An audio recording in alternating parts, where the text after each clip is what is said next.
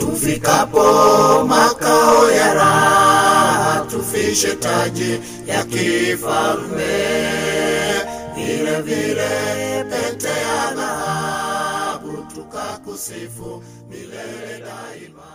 Hujambo msikilizaji na karibu niweze kukupasha. Mimi ninaitwa Irene Nasimiyu. Hii leo katika makala yetu spesheli ninaangazia wiki ya wanaume katika kanisa la Kipresbyterian. Wiki hii huwa muhimu sana katika maisha ya Kristo ya mwanamume yeyote katika kanisa la PCEA. Kwa miaka mingi sana kanisa la Kipresbyterian kimejulikana kuwa na utaratibu fulani katika shughuli na utendakazi wake. Kila kikundi hupewa nafasi ya umuhimu ya kufanya kazi katika nyumba ya Mungu. Mwaka huu wa 2022, wiki ya wanaume imeidhimishwa kutoka tarehe 31 Oktoba na kilele chake Novemba 6. Je, inamaanisha nini kuwa katika kikundi hiki? Mchungaji wa kanisa la PCEA parokia Kakamega Samuel Mwangi ameelezea wazi kuhusu wiki ya wazee kanisani. Hii ni siku ingine ambayo Mungu ameifanya, na hasa hili juma ambalo kanisa letu la Kipresbyterian tunaangazia kazi ama juma la PCMF, kazi ambayo juma ambalo wanaume huwa wanajitoa ili kumtumikia Mwenyezi Mungu. Na cha muhimu sana ni ya kwamba hiki kikundi cha PCMF kilianzishwa karibu miaka 50 iliyopita, na hasa mwaka ujao ndio tutakuwa tunafikisha miaka 50 tangu kikundi cha PCMF kilipoanza katika kanisa letu la Kipresbyterian. Na hiki kikundi kinahusisha wazee ambao wanajitoa kwa hali na mali, ambao wanajitoa muda wao na mawazo yao kumtumikia Mwenyezi Mungu. Na hasa theme yetu ya mwaka huu inatoka kutoka kitabu cha Mwanzo 50 mstari wake wa 19 na 20, lakini mada kubwa ni ya kwamba godliness with contentment builds peace and reconciliation. Je, wanaume katika wiki hii wametakiwa kufanya nini hasa ili kuadhimisha wiki hii? Sasa hii ni wiki ambao pia wanaume wanakuja pamoja. Kuna activities zile wanatakana wafanye hii wiki, ndio kilele yake iwe Jumapili. Kwa kanisa letu lote wamepewa siku hiyo ili watafute fedha za kujiendeleza. So kilele yake ikiwa Jumapili, hawa ndio wataongoza ibada, hao ndio watakula na kila kitu, na baadaye watafute pesa ya kuendeleza hii kikundi. Kwa hivyo hii ni wiki ambao wanaume wanataka watembelee wanaume wengine. Wanaweza fanya usafi, wanaweza fanya kitu ambayo inaweza saidia jamii. Hii wiki wanaume hujitoa katika mafundisho, katika kazi mule nyumbani, na hasa hata katika kuelekeza jamii katika kumjua Mungu.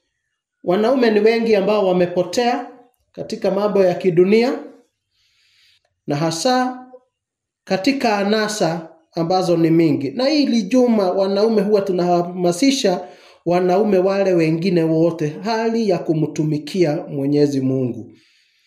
Na hasa wakati kama huu baada ya kutoka uchaguzi, hiki kikundi kinaeleza maana ya contentment ambayo inaleta uwiano katika taifa, katika jamii, katika kanisa, na hasa uwiano wa mwanadamu, Mungu na uumbaji wake.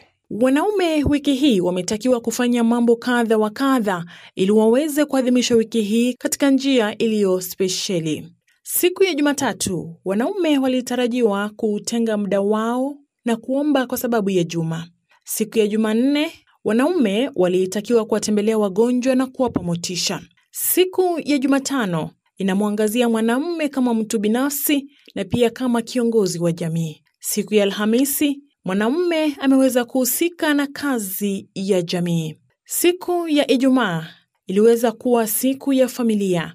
Mwanamume amehitajika kufanya jambo lisilokuwa la kawaida kama vile kuwapikia familia na kuandalia chakula pale nyumbani. Na siku ya Jumamosi Wanaume wote walitakiwa kuwa na maombi ya pamoja kama jamii ya PCMF. Na kilele cha wiki hii, wanaume wametakiwa kuongoza ibada, kuhusika katika kuendesha shughuli za kanisa siku hiyo na baadaye kuwa na mchango wa kuwasaidia katika mgao wao. Hii hakukuanga na kitu ya kuunganisha wanaume. So wanaume walikuwa na kaa mbalimbali. Tulikuwa na Women's Guild. Women's Guild ni wamama wanakuja pamoja, wanajiunga pamoja.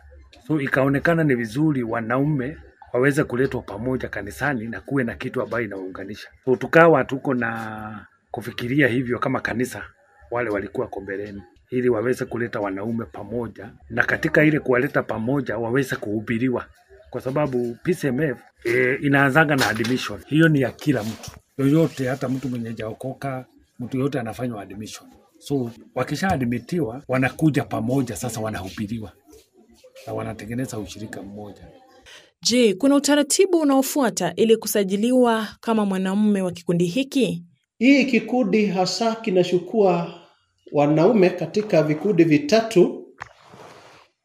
Na katika kikundi cha kwanza ni ile tunaita admission. Na admission ni wakati tunapokaribisha wanaume wote kujiunga na hiki kikundi. Then tuko na commissioning. Na commissioning ni wakati wanaume ambao wamejiunga na kikundi baada ya kuonyeshana ya kwamba mienendo yao inapendeza, kuwa wanawekwa badge. Na hii badge ni ishara ya kujitoa wewe mwenyewe, jamii yako na maisha yako kumtumikia Mwenyezi Mungu. Nayo kitengo cha tatu ni ile dedication, na ni wakati hiki kinafanyiwa tu full members, wanaume ambao wamefunga ndoa ama ni full members kihalali.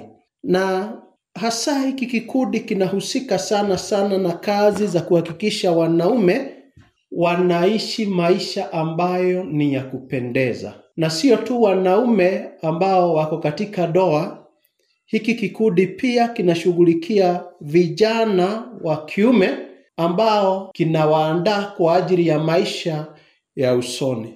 Msikilizaji, pia nimepata fursa ya kuzungumza na baadhi ya wanaume kuhusu umuhimu wa wanaume kuwa katika vikundi kanisani. Ni muhimu pia wanaume kukuwa na fellowship kanisani. It's very important. Kwa sababu ni mambo mengi tu ambayo huwa yanaongelewa kwa fellowship. Unapata wakati ambapo kina mama wanaenda fellowship, wanazungumzia jinsi ya kuwalea watoto wao, wanazungumzia jinsi ya kutunza ndoa zao, wanazungumzia jinsi, ni mambo jinsi ya wao wenyewe pia kujitunza, hata tu usafi nini. At least ni mambo mengi huwa yanazungumziwa huko kwa fellowship. Yote 9:10 ni kwamba kuna umuhimu wa kuwa katika kikundi kanisani ili kumfanyia Mungu kazi. Sasa PCMF ni ya wale wameoa na wale ambao hawajaoa, wale wadogo na wale wakubwa. Ile kitu ningewaambia, unajua mwanaume ndio kichwa ya nyumba, ama mwanaume ndio kichwa cha society. So ni wanaume wakuja pamoja ili wa assume responsibility yao kama wanaume, na pia tujue ya kwamba mwanaume ndio priest wa nyumba yake, ili wachukue ile jukumu ya kuwa kuhani kwa nyumba yake na kuonyesha watoto wake njia za Mungu, kuonyesha familia yake njia za Mungu. Kwa hivyo hii wiki ni muhimu sana kama wanaume wanaweza kuja pamoja, na pia wanasaidiana katika challenges zile ambazo wanapitia pamoja. I wish all men a fruitful and a peaceful moment as they continue to live a life of godliness with contentment as we build peace and reconciliation, first with ourselves, with our neighbors, and the entire body of Christ. We wish you well.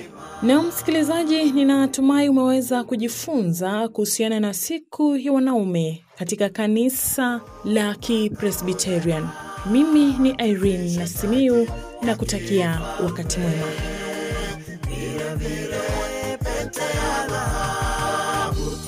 Kusifu milele daima, tufikapo makao ya raha, tufishe taji ya kifalme, vile vile pete ya dhahabu tukakusifu. tutakusifu milele daima.